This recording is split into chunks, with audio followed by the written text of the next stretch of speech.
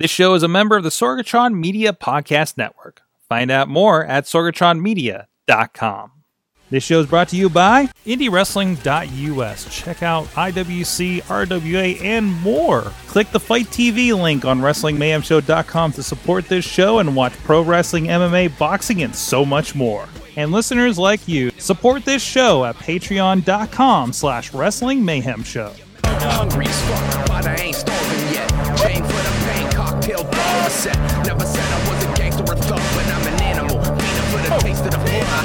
Hey guys, Mike Sorg at Sorgatron on the Twitter here in the Sorgatron Media Studios in the Beachview neighborhood of Pittsburgh, PA, live on the internet. And coming to you is the Indy Mayhem Show, where we talk to people in and around indie wrestling in the Pittsburgh area, actually everywhere that we can get our hands on. But lately, a lot of people, well, we're in driving distance. So it works out really well. Myself, a video producer here in the Pittsburgh area with the IWC, RWA, and IndyWrestling.us and other projects.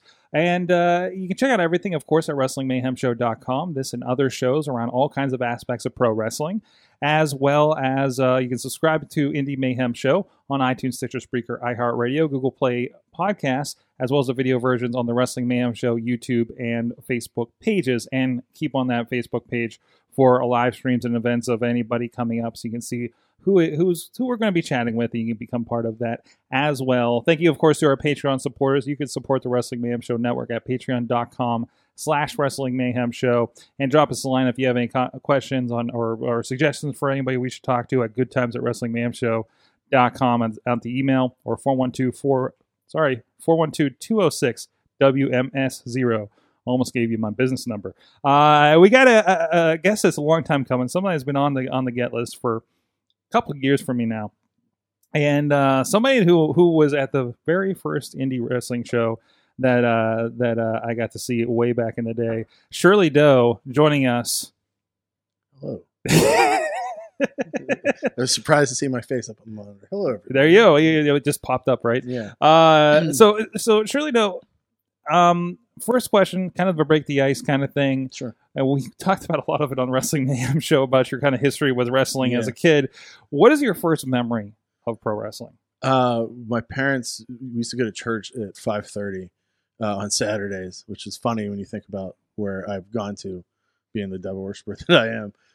But we would go to church, and my parents would get ready, and we'd get ready before them, and 22 in Pittsburgh would play the old WWF shows.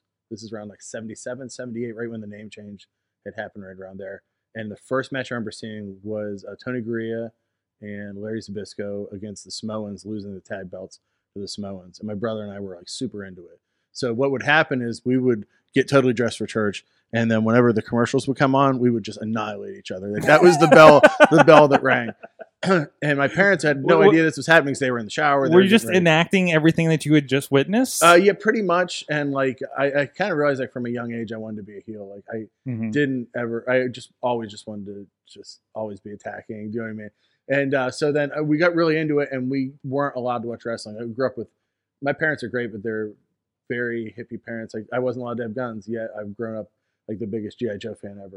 You know what I mean? So all these things, like, to parents, if you want your kids to not do something, don't use that psychology, I guess. So anyway, so we were really into it. And I remember it was 1980, the December 31st, 1979, going into 1980 was a Saturday night. Mm-hmm. My parents said, it's a new decade. You kids can watch anything you want tonight. It was like 1 a.m. Like, wait, not based on your age, but it's a new decade. Yeah, I don't know where this came from. I think they were drunk. I mean, it was New Year's Eve, right?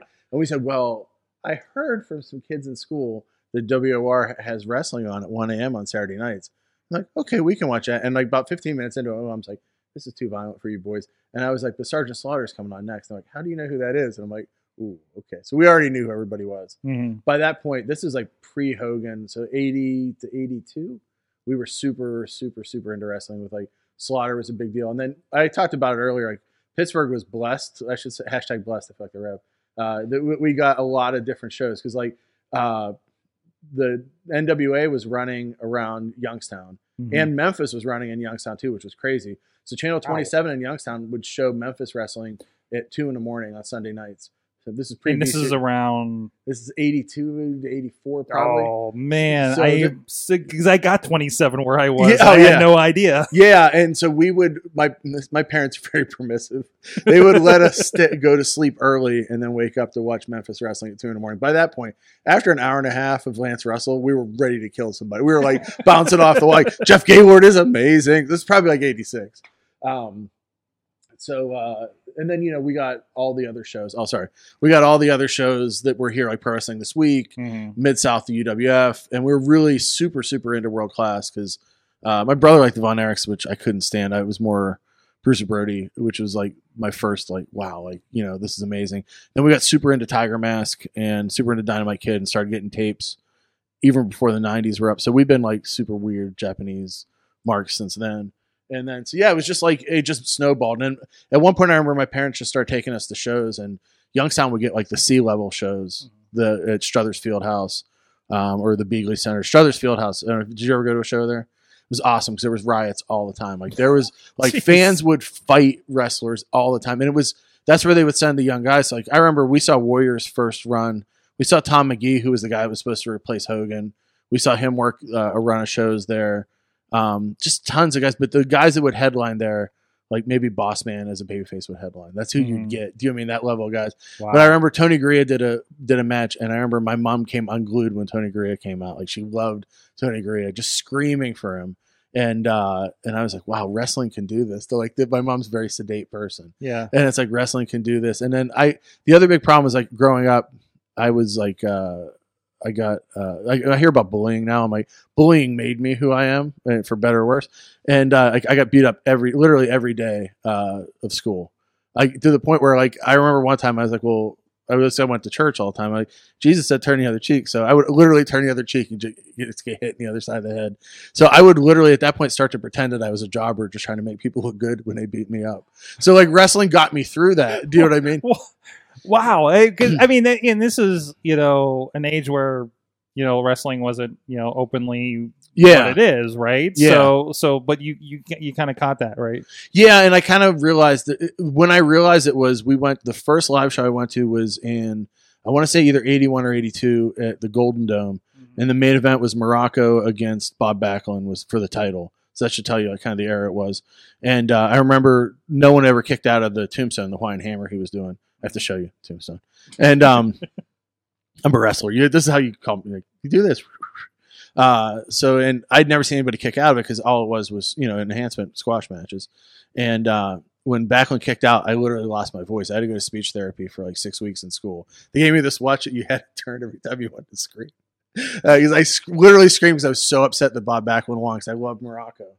Because he was a big fat like guy like me. And I was like, if that guy can do it, I can do this.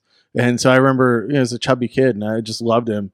And then, so like I realized at that point, like, wow, all these other matches on TV, those are just tune-ups, or those are just, the real matches. That was back in the day, the pre-internet days. It's like, well, there were two schools of thought. Like the big matches are real, or WWF's fake, and NWA is real because of how much tighter they worked. We were young and we were dumb. We didn't know.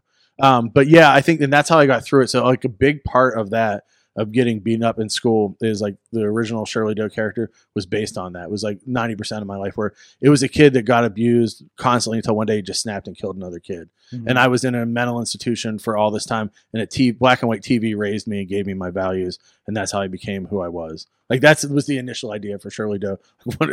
How do you explain that to a crowd while you're wrestling? I don't know, but I always like to have a backstory for who I am. So at least I know who it is. Mm-hmm. And like, I follow that Raven school thought where it's like 80% of the characters me. So like that beat up kid that finally had enough and kind of went evil, like, and kind of turned his back on morality and stuff, like that's pretty much me. I want to get back to the character, but how did you kind of roll from fandom to I want to get into the ring and finding that path in the age that you did? I think the interesting thing was about that time, hopefully it's interesting to people listening, is it was a lot harder to get in. Mm-hmm. Now it's like I can tell you 3 or 4 schools here. Back then there weren't any schools. There wasn't anywhere to go. And I was just going to shows all the time. Like if I could find a show, I'd go.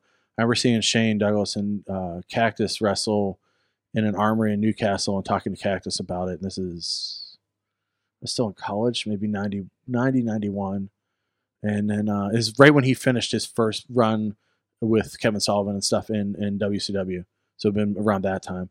And then I couldn't figure out how to get into it. And I always thought back then I was about 5'10", 175, and like that was small for wrestling. Today I'd, be big it's big size for the indies. Mm-hmm. And I just couldn't find anything. I started doing a lot of artwork for promotions, and my brother and I actually started setting up chairs when we were in high school for shows to get to be part of shows. Like when they would run like the shows, Rob, you mentioned before, like when they run in Elwood City and stuff, like we would always go and set up the ring, and we'd set up, I remember gentleman, Joe, one of the guys who was a manager around here, we'd always volunteer to do stuff or get stuff for the wrestlers just as we wanted to be a part of it. We didn't know how to get into it. Mm-hmm. And then, Steel City started running, and we knew Norm Connors from going to the shows, and we'd always hang out with him at shows. We used to cosplay. It's embarrassing now, but we used to like make whole outfits. This is like 88, 89, 90 at shows. So he knew us, and he'd always talk to us saying, hey, I'm going to run a promotion.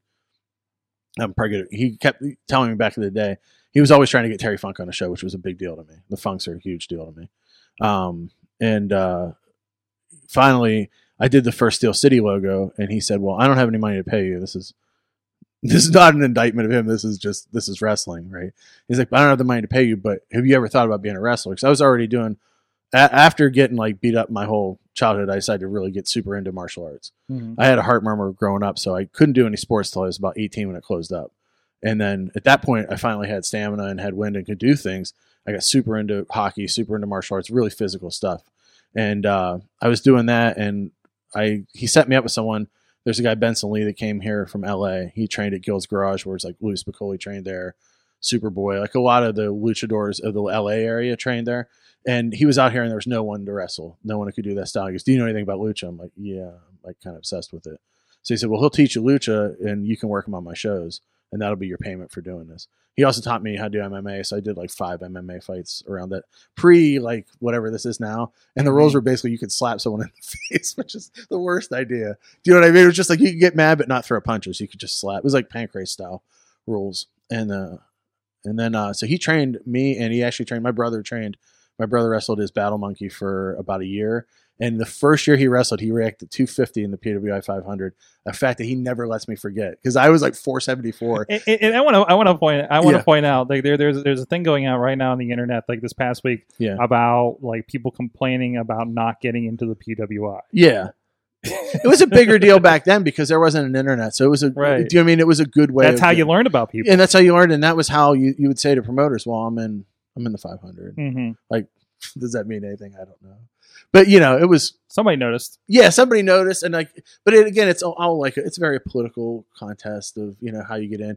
Joe Dombrowski was really good the last couple of years. Like he would send everybody in, and he would really do for a while. I don't know if he still does it or not, but he was awesome at doing that and making sure they got the right info and stuff. Mm-hmm. But yeah, when I was young, PWI was the biggest thing in the world to me.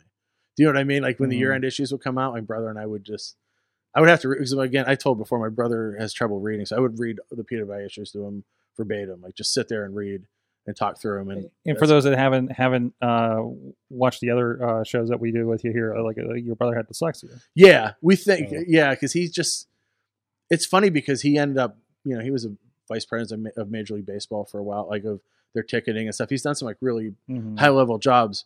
But yeah, he's kind of like taught himself how to communicate without really needing to learn how to read. Like he can read, it's just really hard for him. Yeah. So like he learned pretty much how to read from G.I. Joe comics and wrestling. So we met Larry Hama, who wrote G.I. Joe a couple years ago, and told him that, and he was like, "That's crazy." Like, so I'm sure you hear it all the time because but it still means something when when I hear it. So so Norm got me in, and then I would wrestle his shows. I just talked about some the other day. My first match was 22 years ago. Last weekend it was August 2 weeks ago. August 22nd, 1995 was my first match. It was in Newcastle with my trainer, and I was like 7th on the show. And it was like, I shouldn't be 7th. I shouldn't even be first. You know what I mean? Why am I even on the show? I've been training for the first year I trained. I wasn't allowed in the ring. We had to learn how to do all the lockups and stuff because he was just really tough on us. I had to learn how to do, it just probably came in handy later. I had to learn how to bump and stuff on like, on pads or like on concrete and like learn how to take bumps on wood and stuff. And then when I was in the ring was like super light. And so then and those outside bumps are nothing to yeah, you now, probably. that's the thing. Now it's like if you learn how to bump that way, it sounds like kind of like Jackie Chan, like Drunken Master stuff. Do you know what I mean? Like, but it was a lot of that stuff. Like I remember one of my drills was literally like just run around the ring 100 times. Like, okay, like what am I going to learn from this? Like, doesn't matter. Like, you're going to lock up. We were talking the other day about John Bowen was telling me when I was training. He's like, do you remember that day we made that kid lock up for like 2 hours? And I was like, yeah, because now he knows how to lock up. Do you know what I mean? It was like a lot of that that's how I learned. Mm-hmm. And he would take me to shows and I would just get stretched by guys. He'd be like, take this kid in here and just beat him up. Okay. But that's how you learned back then. And you kind of had to get accepted. But then the thing I learned after my trainer stopped wrestling, maybe after my 5th or 6th match, and I only knew lucha. So I knew everything from the opposite side of the body. Mm-hmm. I knew how to work the left side of the body. And when I would wrestle anybody that actually knew what they were doing, I didn't know how to switch sides. So I had to teach myself everything backwards.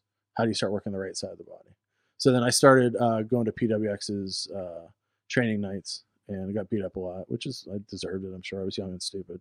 And then finally got on to shows. And I had been wrestling as Masahiro Panic back then. I was doing a gimmick. I wanted to be Masahiro Chono. He was like my hero growing up. And I loved New Japan a lot. And he was like the G, he won all the G1s back then. So my whole style was Masahiro Chono. Like I did all his stuff.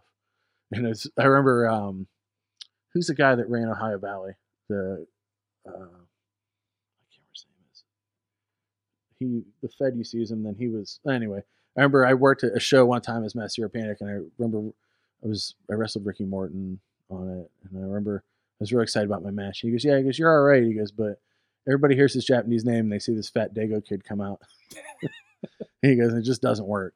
And I was like, oh, okay. So I had to figure out, what do I do? You know what I mean? Mm-hmm. So they had a guy there named John Doe, and they wanted me to be his crazier brother. And this kid was like, he was good. He's come out in a body bag and it would scare people. And like, but they wanted me to be his brother from the mental institution. And I was like, well, I can do crazy pretty easy. And I was like, I'll just do this gimmick for a couple shows and then I'll get to do my real gimmick and I'll get over doing my real gimmick. Mm-hmm. So I've been working a bunch of places doing it and nobody was really doing lucha back then or knew. And like, I knew how to do all the base stuff. Like Psychosis was kind of like what I based myself on. Like I could do a couple top rope things, but mostly I was really good at catching guys and not a lot of guys were doing dives or anything or high spots really then. And then, I don't know, it just like clicked and I stayed there for a while and being Shirley Doe forever. Mm-hmm. Do you know what I mean? Like it's been 20 years, probably 21 years of doing the gimmick. So it just the name clicked and yeah, there's a long reaching story of like one question. Yeah. Oh, that's fine. Yeah, but that's how I got into it. And it was just like, it kind of like, I always knew I wanted to do it. I remember my mom asked me, I was watching a Dynamite Kid match. She said, you can do whatever you want when you grow up. And this day she's like, I should have never said that. Because, you know, you look at me now. I think one time she was talking to Mick Foley at a show because I used to do, that's the other way I got in is I used to do all his gear. Like all the shirts he wore in ECW, like the airbrush shirts and stuff. Mm-hmm. I did all those, like the Dungeon of Doom one, the Terry Funk, the Brody and Hanson one together. He wore for one of the barbed wire matches. Like he would always say, "Hey, can you make me a jacket? Can you make me a shirt?" Because I airbrushed and did that kind of stuff. So I knew him. I remember one time he said to my mom, he's like, "I really wish your son had had a different hero growing up than me." He's like, "Because he's gonna get banged up." I'm like, "Yeah, I know. I'm an idiot." But you know, I just like that style. I like the. I got really super into FMW in Japan and like it's like the Memphis style, but like the really super hardcore stuff. Yeah. And is that where the fully funk stuff? IWA is where that came. That's IWA. Okay. Yeah, that was a spinoff like from there. But like FMW is where like Onita wrestled, and I remember seeing the first Onita match. They had like a swimming pool surrounded by bombs that went off, and dudes fell into the water, and barbed wire all around the ring, and like light tubes and all this stuff. And I was like, holy shit, this is where I want to be. Like, do you know what I mean? Like I talked to G Raver about it, and people always say, you know, we're crazy. And it's like, it's a very same thing to us, mm-hmm. where it's just like, well, yeah, that's art. Mm-hmm. You know what I mean? It's like, it's like a violent performance art. Yeah, it is. And that's the way I've always taken wrestling. It's an mm-hmm. art form. And that's always my excuse for why do you do this? And there's not a lot of money in it. Or there's, mm-hmm. you know, not a lot of respect. It's like, well, it's art. And like, I am devoted to my art. It's like Dr. Jerry Graham said, it's all blood, guts, and thunder. That's what I always think wrestling is. Like that phrase always, I think about that before I go to the ring of him saying that and how like wrestling is like the most perfect thing in the world. And it is. Like there's no drug high that ever gets you as high as being in front of a crowd and working and telling a story. Like it's getting, like, 'cause that's what I'm a writer in my other life. And it's like telling stories is what I love. So it's a cool thing. I don't have any better way of putting it. I get like really emotional about wrestling sometimes. That's awesome. Yeah. That's great. I kind of, like I said, I love having you on here because like I've always wanted to have a conversation with you. But my earliest memory of you was our first show in IWC, being introduced to independent wrestling. Yeah. And I remember you stuck out to me because you had just had a War Games match. Uh-huh. And you were coming out with an eye patch. Yeah. So, and I remember some other people that may run a promotion now were going around and handing out these ping pong balls. Yeah. And I think it was the night that they threw eyeballs at you. Oh yeah, yeah.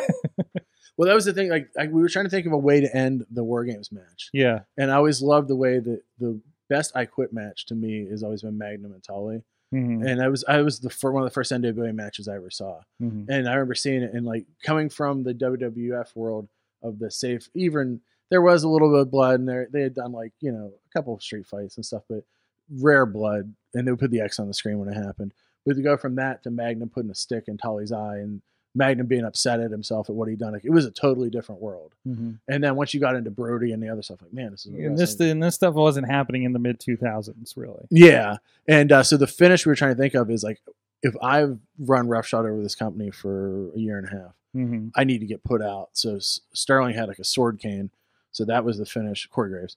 That was the finish where he literally put it in my eye and I wouldn't give up. And they made me give up with mm-hmm. and my eye got taken out. So I thought, well, I needed to have like show that did something to me, because I hate cage matches where nobody bleeds. And I like when somebody gets hurt by something and it changes their story. And plus, like, I always wanted to be Nick Fury when I was a kid. So like when I was a little kid, I would like dream of having an eye patch. Like I would think I should take, or like the $6 Million Man, how he had the fake eye. I always wanted a fake eye as a kid. I don't know why. And so I thought, well, it'd be cool to do the eye patch. And then finally, the goal of that before I left I was going to become like a faith healer, and I was going to like heal myself and then start healing other heels. And like, do you know what I mean? Just being over the top religious zealot, like go from the crazy devil side to all the way to the other side, and be kind of like Ernest Angley, where he like heal people, and he'd be like, you'd just see him, he would like just hit people and he would like heal them and stuff. He still does it now. He's like 94 and they have to like prop him up, and he does it. But like, I thought that would be a cool, like, not brother love, but like just like kind of like Jim Jonesy kind of crazy thing. It just didn't end up happening. So, mm-hmm. But yeah, so that's cool. I'm glad I stood out. I know, Chad, you were in those shows with us as well.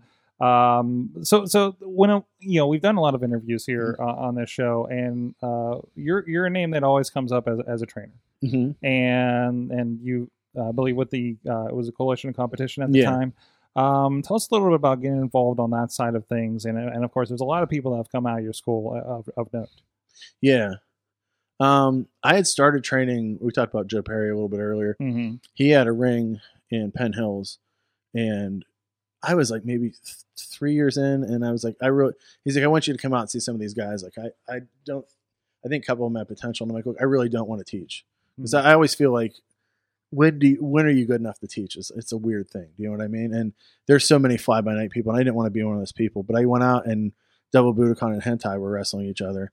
And I was like shocked how good these guys were. And they had no formal training whatsoever, just watching stuff on TV.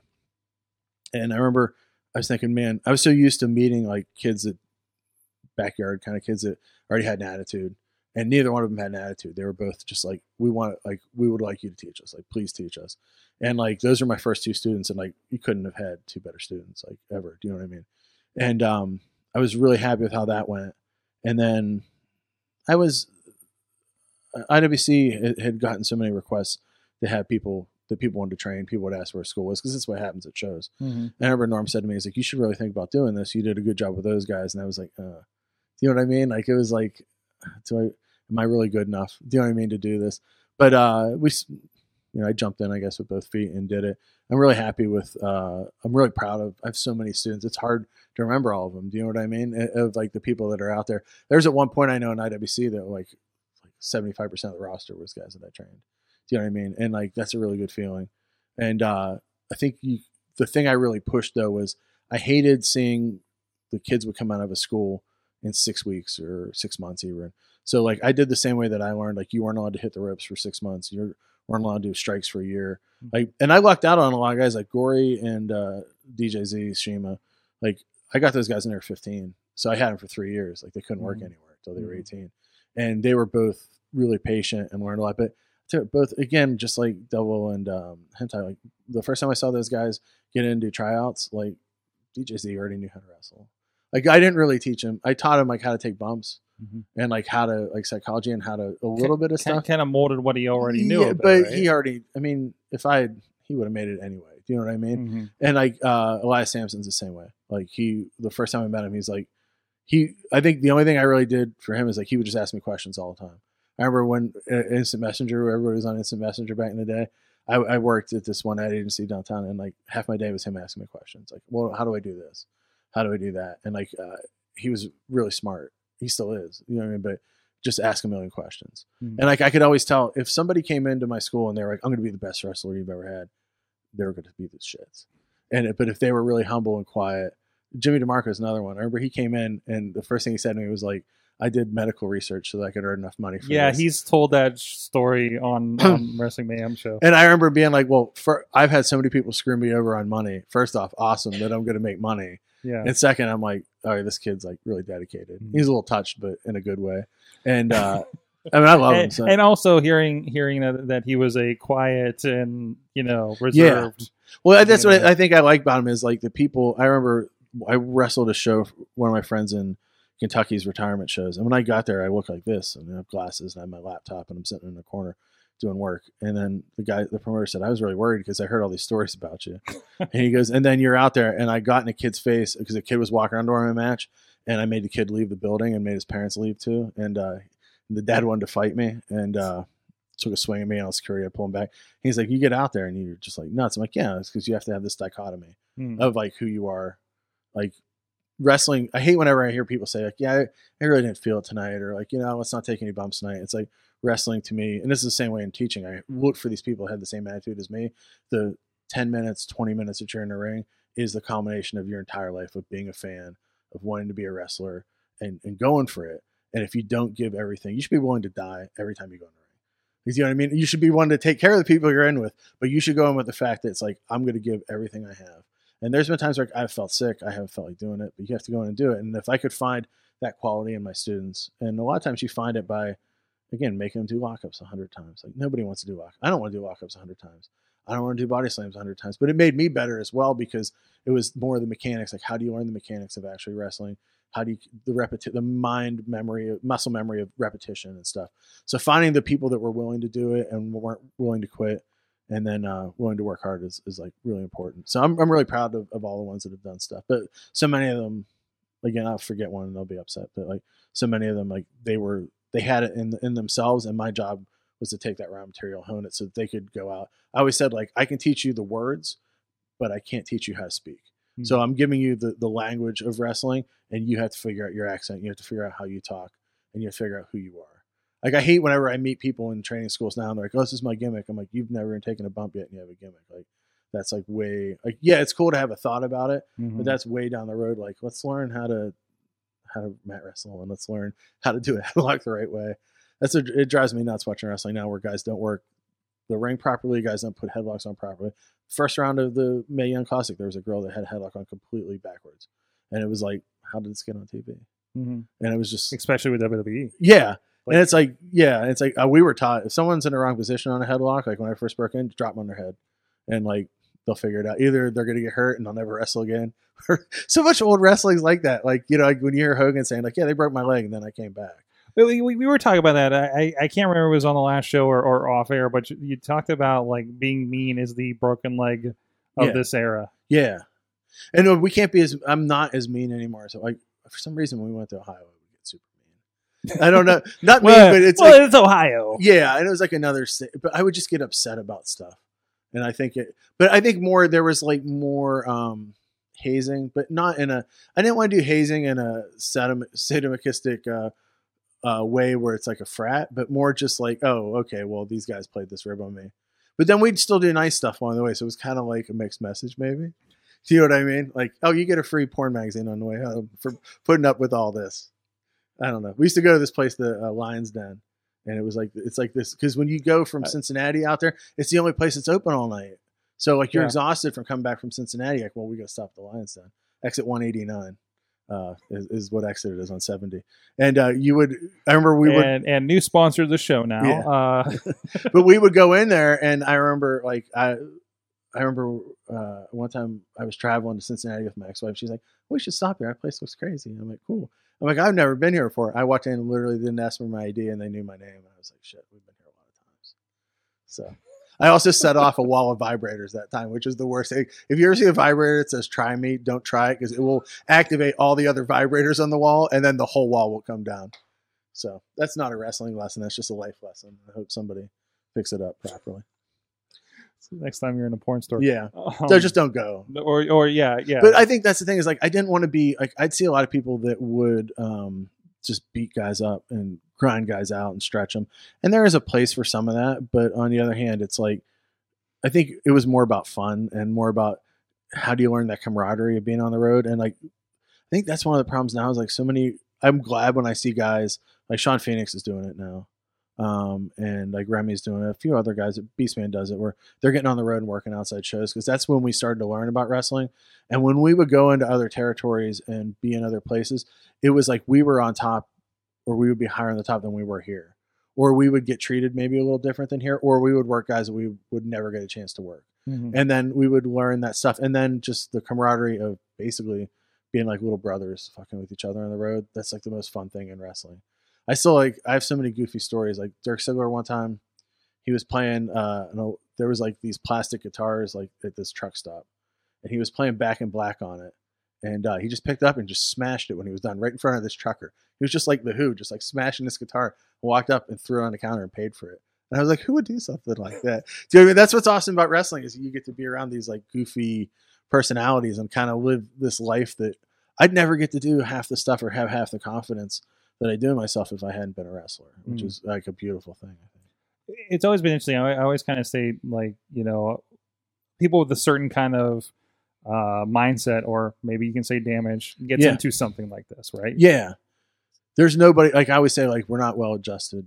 Right. Do you know what I mean? Like someone said to me, like, you would have become an accountant otherwise. Yeah. Like, I mean, there's something in you that makes you, like, what person wants to go, like, people always say, well, it's kind of like being a rock star, isn't it? I'm like, no. Like, I think Cabana said this to me, we were talking about it once, where it was like, you're driving at 3 a.m, you don't know where you are, but you're driving back home. You're on some back roads. You're exhausted. You got beat up. Maybe you got a sandwich if there was somewhere open. Do you know what I mean? All the rest of your friends are out getting laid, drinking, doing stuff. And here you are in a car with 4 smelly guys. That's wrestling. But if you can make that fun, and then it's the moments. I always joke that I should make a wrestling video game that is like 90% of the game is driving. And it's like driving with a concussion, and it's driving, not getting paid. Do we have enough gas to get there? And then you get to do a 2-minute match. It's the old Desert Bus game. It's the right? Penn and Teller game. Yeah, the Penn and Teller. Yeah. And like that's all it is, and it's just like you're stuck playing that forever. And like to me, that's what wrestling. But then those moments of highs make up for all the other stuff. And then when you're in there, it's like you said, it's like, well, what normal person? Like I was looking at a chair once that I got hit with after the match, after the adrenaline wears off, and the chair had like a giant scoop out of it where my head was. And I'm like, well, what kind of person, like sober, not adrenalined out, right? Not in the heat of battle and not being, you know, I have to get in this mindset and like switch my mind to this weird. It takes a long time to explain. Well, you explained earlier when you're heading out there, you're just ready to break everything. Well, I believe I read this thing in man, this sounds well. I'll tell you anyway. There's this thing in one of the Anton LaVey wrote about from the Church of Satan, this werewolf ritual, where it's literally that you have to become someone better than yourself to accomplish these amazing tasks. So how could I get hit in the head with this metal chair and laugh at it and just keep getting up and maybe not even selling it, like not bumping for it? And it's like, because I have to become somebody else. So literally when I put my makeup on and when I close my eyes, I literally say to myself, when I open my eyes and I walk through this curtain, I'm not me anymore. And I don't have the day-to-day problems of me. And I'm not worried about, am I going to make the rent? Am I going to, you know, how's my job going? I'm just going to be this person whose only desire is the fight. Do you know what I mean? And it's like a total mindset shift. And it's kind of like a chaos magic ritual thing, but that gets a little deep and scary. But anyway, it's like, you know, you have to become somebody else. And like, that's where the makeup comes from. Cause it's kind of like Like the Thor movie kind of has some of the Viking part of it, where it's like putting the magic on your face, like doing that and going out. Like I love that part of it, like the ritual of it, and then getting out there, because then you have to make it special every time. Like it has to, because I think about that. There's times where you're like, shit's going wrong in your life, and maybe you would rather be somewhere else. But then you think, like, when I was 10, did someone, if I knew that I was going to have this opportunity, even one match. So like every match is important. And like to go through that and get excited about it, that's awesome. Do you know what I mean? Mm-hmm. And even now, like I wish PC Steel said to young guys, you should write a journal of all your matches. I wish I'd done that. Like I know Hero does that. Like, cause for a while he was still posting them before he got hired, and he can't do posts and stuff as much anymore. But he used to like write every single one of them down. I'm like, dude, how do you remember that? He's like, I just write them down in a notebook after every match. I'm like, shit, I wish I'd done that. And I was doing it for a while, and then I just like, when we were working in Ohio, we were working so much. And it was like, I don't forget the question, but anyway, yeah, it's like, I don't know. I wish I'd kept records, because it'd be neat to see all the places. And definitely it's not like doing all these matches. It's not like they're kind of kept, yeah. 'Cause who knows who's filming it, if they're being filmed. Yeah. We joke all the time. It's like the best stuff we ever did was when we first started, and there was 50 people. Like IWC shows, when the first IWC shows were at the Emerald Room in McKees Rocks, this little tiny crappy place. And like, then we got into a couple bigger places, but we do shows in front of 50 to 100 people. And like, even like when they ran CCAC was their first kind of big building. I remember there's one Texas Deathmatch at Hentai, and I did, there were maybe 100 people there, and more than half of them didn't give a shit. You know what I mean? But we did. And like the finish was him doing a double knee stop off the top onto my legs, covered with chairs. Like, it was the dumbest move. Like, there's no way to do it safe. Do you know what I mean? Like, we're both going to get hurt. We did another match where he gave me a tombstone off the apron. Like, and I'm like, well, who would do that? Like, through a table. Do you know what I mean? And but we would joke. It's like, finally, when the crowd start coming, we're like, oh, we did all our. It's like the early UFC guys that were like, oh, we did all our matches before people caught on to what it was. But like, that was the beauty of it. Like, I have tapes, old videotapes, and no VCR to show them. You know what I mean? And at some point, like, I just stopped taping stuff, because I was like, well, I'm never going to, I don't like watching it because I pick it apart, but like, it would be neat at some point to be like, oh yeah, I've been here and here, or I've done this. So, but then sometimes stuff in your head is either better or worse than it is. So maybe it's better to kind of live on in your head of how stuff was. It's better to have those shaped memories, maybe. Yeah. It's always like, it's more poetic in your head, maybe, but it is cool when it matches up to it. That's a really good feeling. Like when you see stuff like that cage match you were saying, like it matched up. Mm-hmm. So like there was stuff in there, like that was a really fun match, because it was like, I have like different thoughts on story structure in wrestling. And that match was all ECW, where it was like, this match isn't about a single move. This match is about a collection of, can you top this stuff? Mm-hmm. And everybody has to top each thing until the end of it. And it was a crazy collection of people, because if I recall, like Abyss was part of it. Yeah. And of course, starting James Cuman, Corey Graves, Dennis Gregory, I think, was a part of it. Yeah, Dean was in it. Dean Radford. Yeah, Hentai, Sebastian Dark. CJ Sensation was reffing. He did a big dive onto us at one point. Yeah, that was a crazy match. I remember first time I wrestled Abyss was in Canton, Ohio, and I was all excited to wrestle him, right?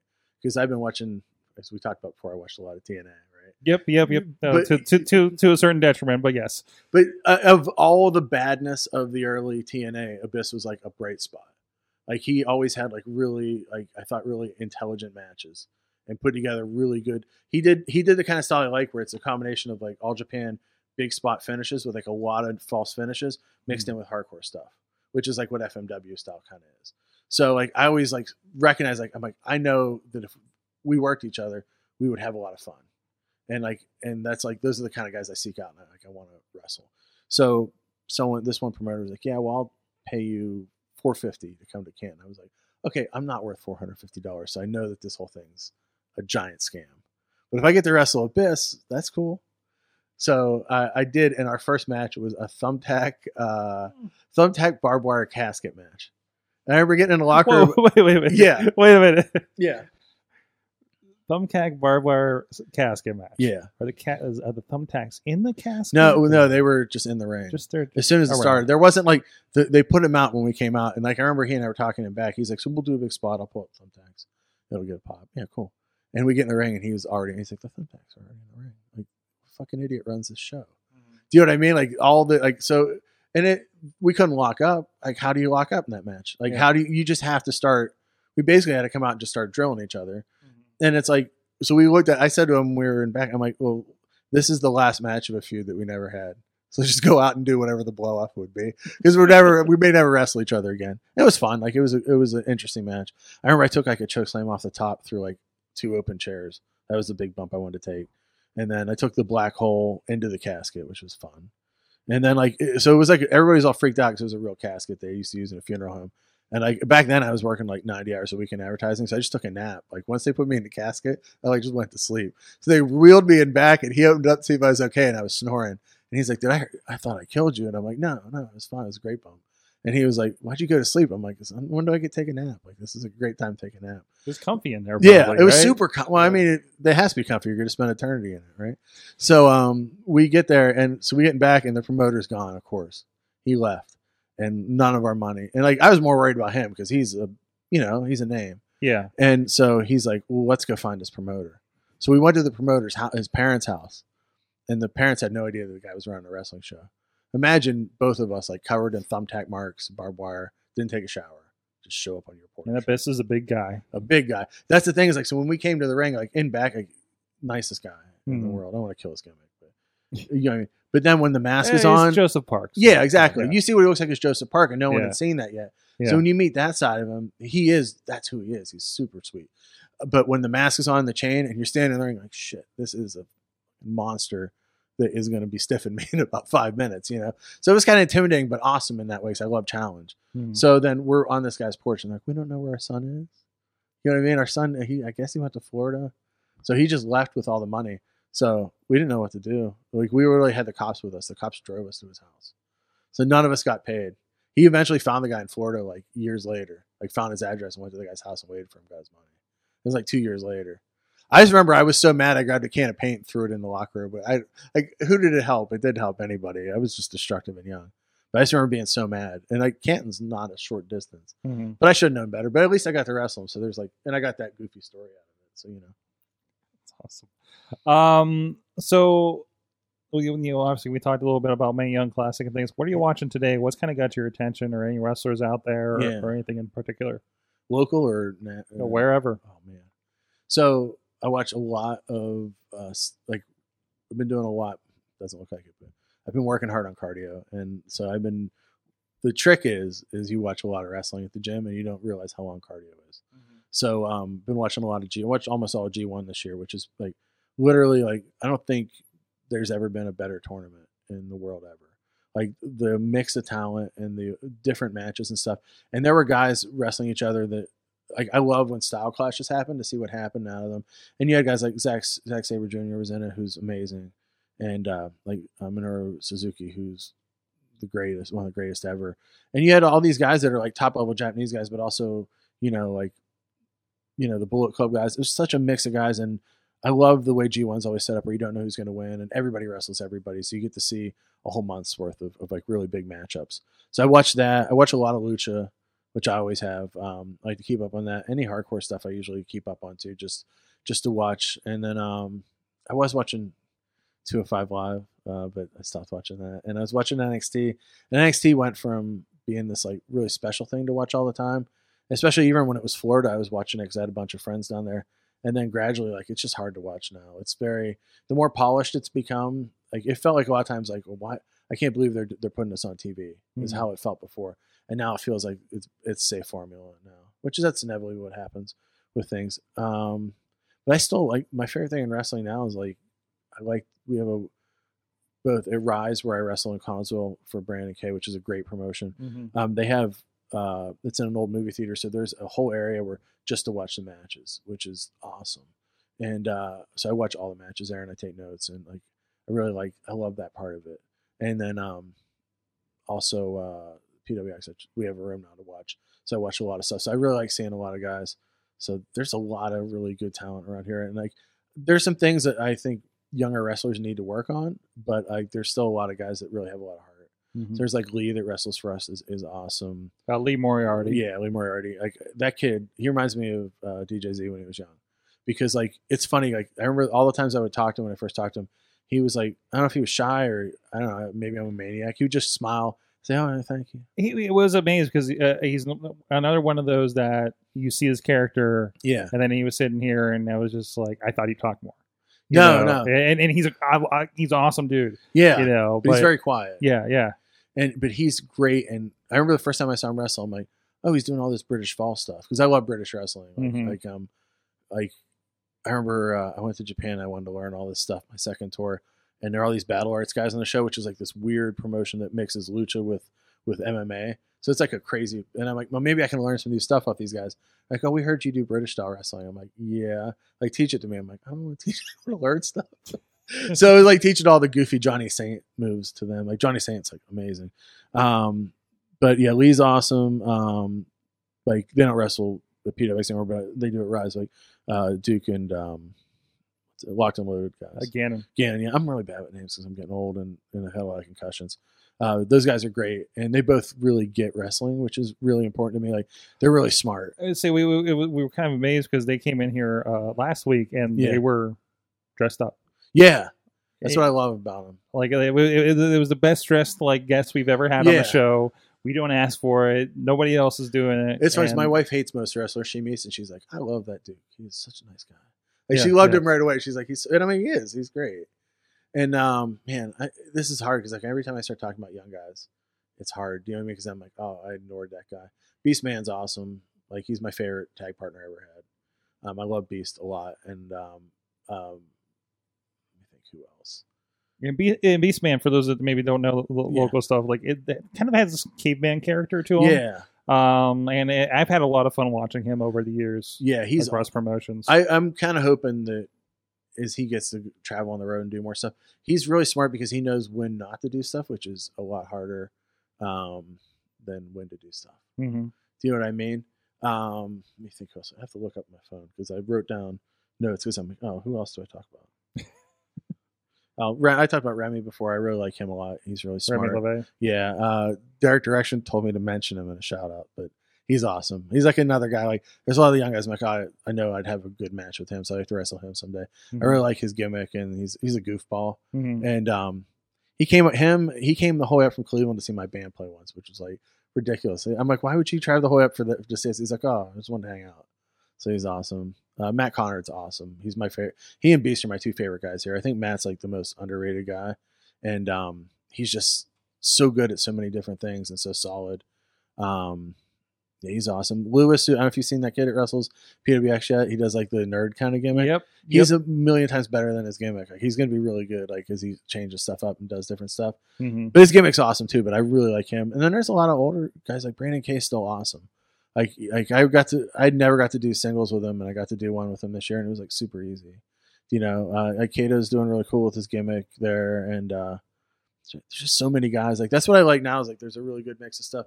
I'm having a really good time in my current feud too with Peyton Graham. You know, I hate him, and I should talk about how much I want to kill him. Mm-hmm. But yeah, that's a blast. Like I like when I finally get in a feud with someone that's as physical as me. Pierre, what is the best and the worst thing about indie wrestling? I think you've answered a couple of those questions along the way here. I think the worst thing is that nobody learns lessons from the past. Do you know what I mean? It's like, but it's the same problem in any wrestling. Like at the point where, like when Hogan was first in power in WWF in '84, and there was the question of, you know, they were going to unionize, that would have been the time to do it. Do you know what I mean? And the fact is, like, I don't think a lot of indie wrestlers realize that the power rests in the wrestlers that are on the shows.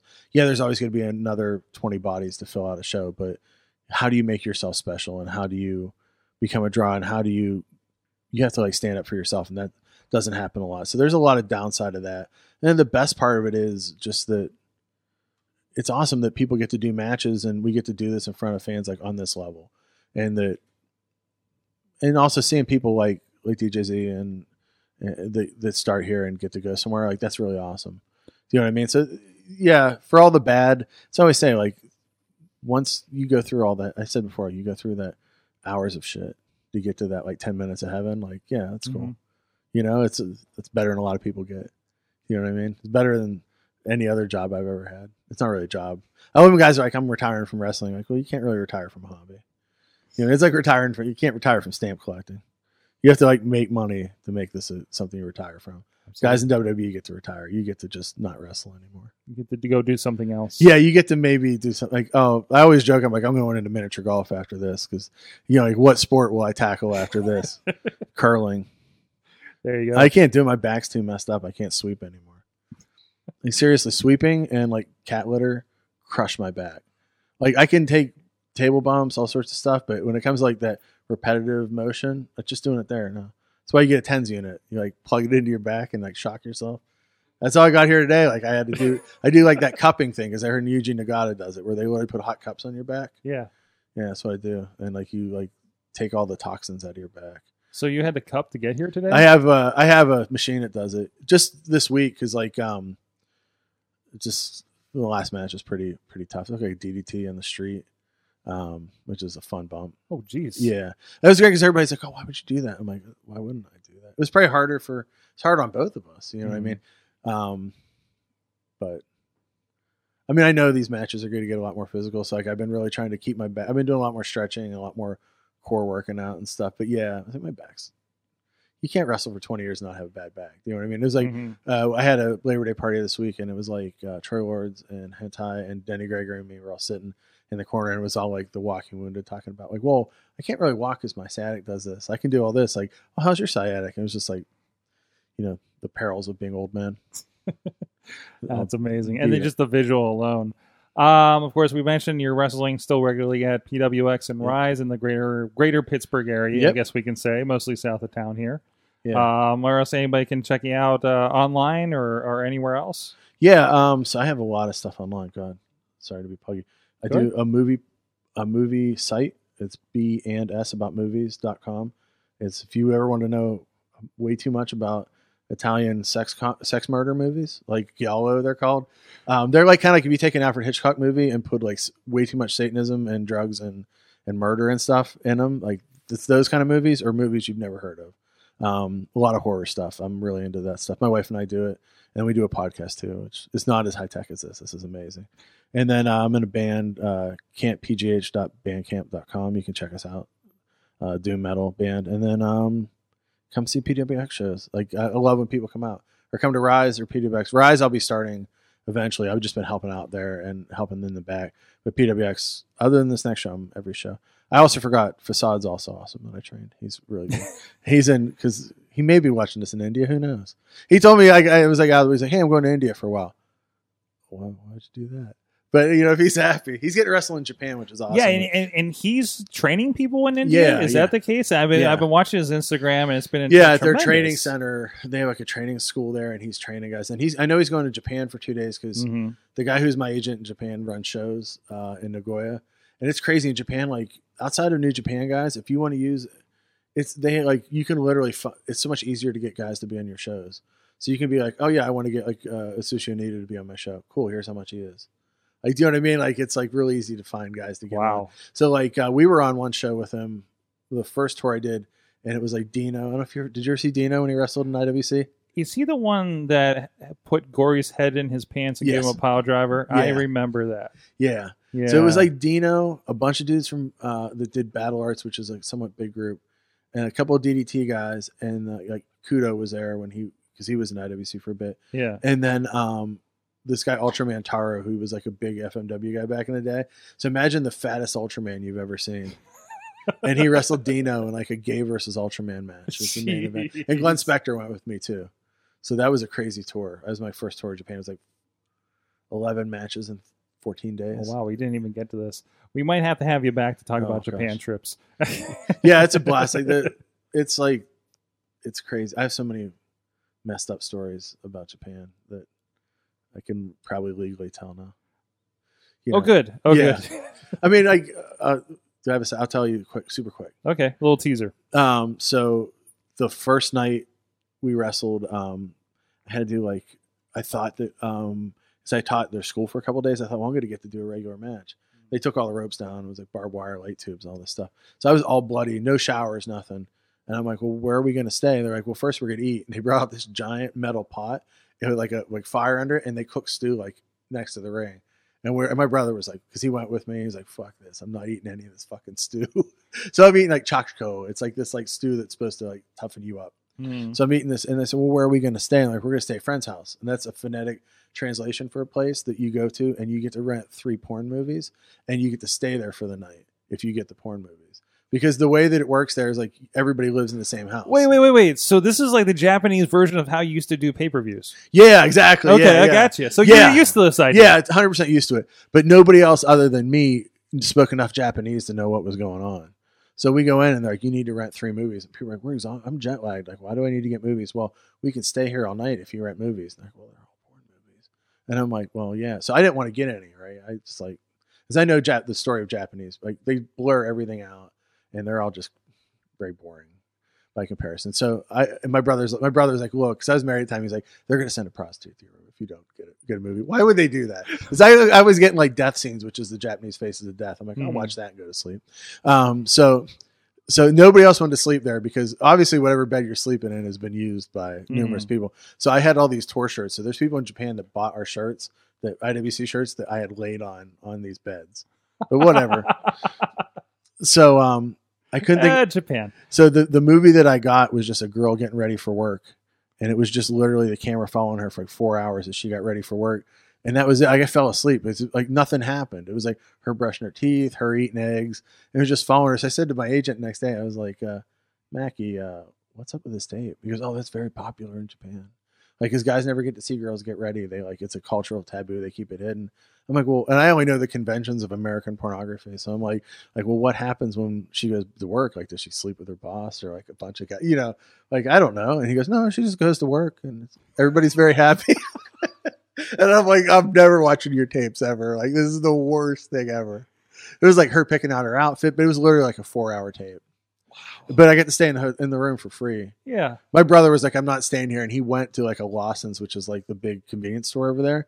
And he got food and he sat on the curb and waited till the next morning when we left. Like, he would not sleep there. And it was just, but I was exhausted. I remember that's when like, oh, it sounds very romantic. You're going to wrestle in Japan. You're sitting on a bed that a bunch of dudes have used to watch porn tapes. And you have wet wipes. And you're scraping out all the blood and thumbtacks and barbed wire out of your arm. I had a big piece of glass. It's like up here somewhere that I had to pull out. And I just wrapped my arm with wet wipes. And I'm like, I'm being a rock star somewhere in Nagoya in a porn theater. So my mom's really proud of her. We're definitely bringing it back for more Japanese stories. Thank you so much for joining us. Was there anything else you wanted to plug while we were at it? I plugged too much already, didn't I? Thanks for having. This was really fun. Thank you so much. Thanks for having being on here. Check them out, Shirley Doe, and check out all the rest of the interviews. We got everything over at WrestlingMayhemShow.com. The whole feed, of course, on your iTunes, Stitcher, Spreaker, wherever you want to see podcasts, or over on the YouTube and the Facebook page. And let us know if there's anybody you want to talk to or a question for anybody coming up. We got all the listings on the Facebook page for Wrestling Mayhem Show. And until next time, please support indie wrestling. You know how I act now. If you got a problem, come and see if I'm a back down. Wow. Steady sipping check now. This show is a member of the Sorgatron Media Podcast Network. Find out more at sorgatronmedia.com.